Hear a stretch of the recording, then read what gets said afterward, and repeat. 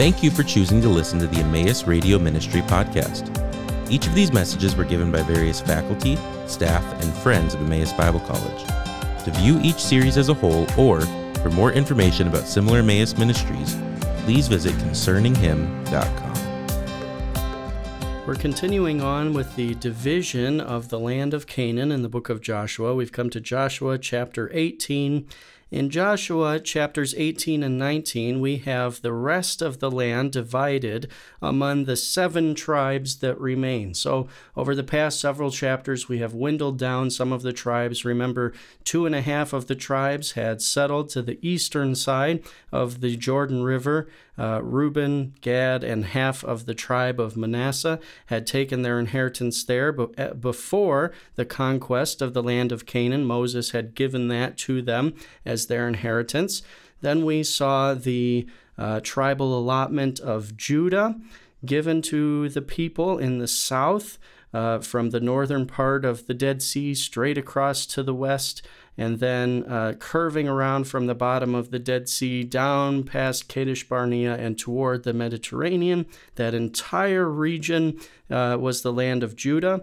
Then we had the tribal allotment given to the sons of Joseph, Ephraim, and the remainder of the tribe of Manasseh, and they occupy most of the central arena in the land of Israel. When we come to chapter 19, we have 7 tribes left.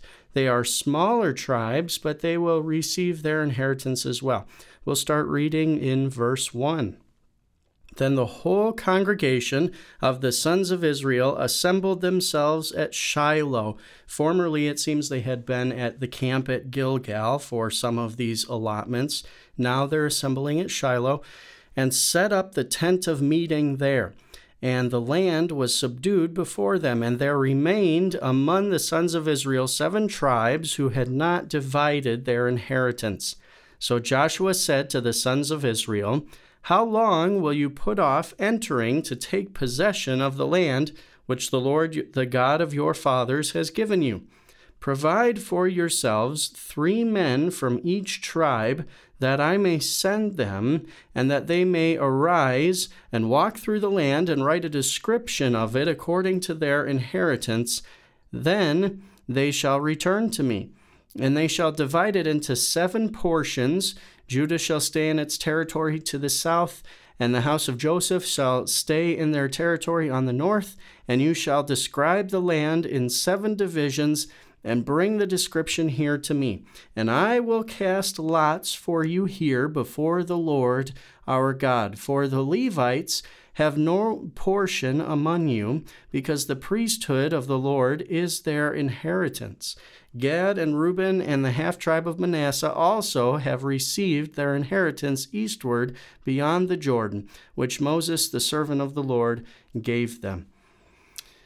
Now, what's happening here is the rest of the people of Israel are assembling at Shiloh. Shiloh is in the hill country in the region of Ephraim, and they are discovering what areas are going to be allotted to them. Notice that Joshua actually rebukes them a little bit for not entering to take possession of the land in verse 3. How long will you put off entering to take possession of the land which the Lord, the God of your fathers, has given you? So this tells us that these 7 tribes remaining were not exactly itching to go out and occupy this territory. What was the reason for that? Wouldn't they have wanted to possess their land and set up their homes? Well, I think they would have, but at the same time, there were also areas and territories that had not necessarily been entirely conquered, or the cities been completely taken. We also have to remember that almost immediately the Canaanites, after the conquest, began coming back in and repopulating some of those cities. So the 7 tribes that were remaining did not immediately go up to possess these territories, and Joshua rebukes them somewhat for it. Maybe they were a little bit complacent, not as eager to go back to war, I think, after the 7 years of conquest. Whatever the case, he tells them that they are to select now 3 men from each of these tribes and to walk through the remainder of the territory and divide it up into 7 portions. Now, this is interesting because each of the tribes are not necessarily going to the area that they will possess as their inheritance. They are part of a surveying team to go out and survey the land, divide it up into 7 different areas, and then they would cast lots for the divisions at the city of Shiloh. So Levi, of course, is exempt from this because, as we read in verse 7, the Levites have no portion among you because the priesthood of the Lord is their inheritance. And then he also lists the 2.5 tribes who had settled to the eastern side of the Jordan River. Picking it up in verse 8 again, then the men arose and went, and Joshua commanded those who went to describe the land, saying, Go and walk through the land and describe it, and return to me. Then I will cast lots for you here before the Lord in Shiloh. So the men went and passed through the land and described it by cities in 7 divisions in a book. And they came to Joshua to the camp at Shiloh, and Joshua cast lots for them in Shiloh before the Lord, and there Joshua divided the land to the sons of Israel according to their divisions. So from verse 11 onward, we have the division of the remainder, the rest of these 7 tribes, and the rest of the land of Canaan. The first territory that's described is the territory of Benjamin, starting in verse 11. Now, rather than read all of this to you and all of the city names and geographical features, I'll simply describe where each of these tribes were, and we'll also take some time to talk about what the land was like for each of these tribes.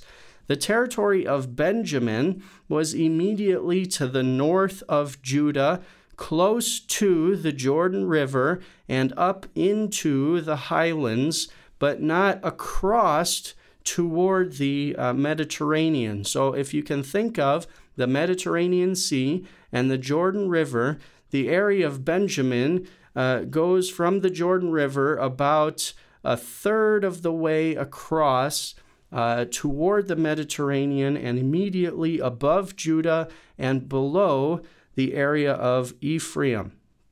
Benjamin's territory was going to be not ideal for a lot of things. The people of Benjamin numbered about 45,000, and this territory was commonly mountains, ravines, rough terrain, not productive for agriculture, and even difficult for livestock as well.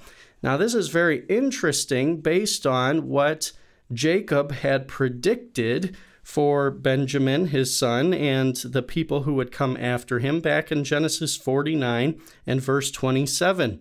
Jacob said, Benjamin is a ravenous wolf. In the morning he devours the prey, and in the evening he divides the spoil. So it seems to indicate there that the territory that Benjamin would occupy would not necessarily be a highly productive one, as is the case from what they are given in the tribal allotments in chapter 18.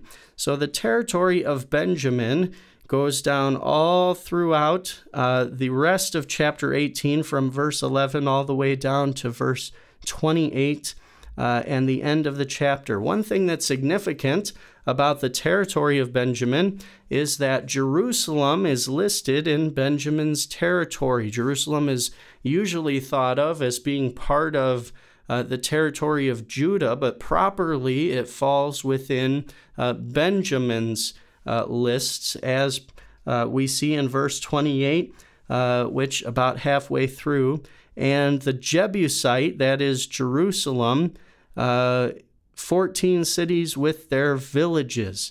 So Jerusalem included within the territory of Benjamin. Then in chapter 19, in verses 1 through 9, we have the territory of Simeon given. Simeon is interesting because their territory is placed within the inheritance of Judah. So Simeon is sort of a pocket within the larger territory of Judah, as is listed in verse 9 of chapter 19. The inheritance of the sons of Simeon was taken from the portion of the sons of Judah, for the share of the sons of Judah was too large for them.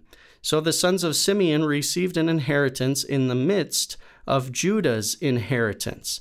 And what would eventually happen over time is that the Simeonites would sort of assimilate into the people of Judah, so that by the time of the end of the divided kingdom, when the Babylonian exile occurs, you really don't have much distinction anymore between the people of the tribe of Simeon and the people of the tribe of Judah. They just sort of merged together over time.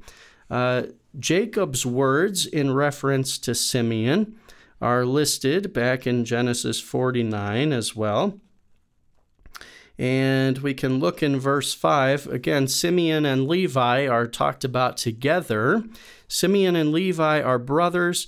Their swords are implements of violence. Let my soul not enter into their counsel. Let not my glory be united with their assembly, because in their anger they slew men, and in their self-will they lamed oxen.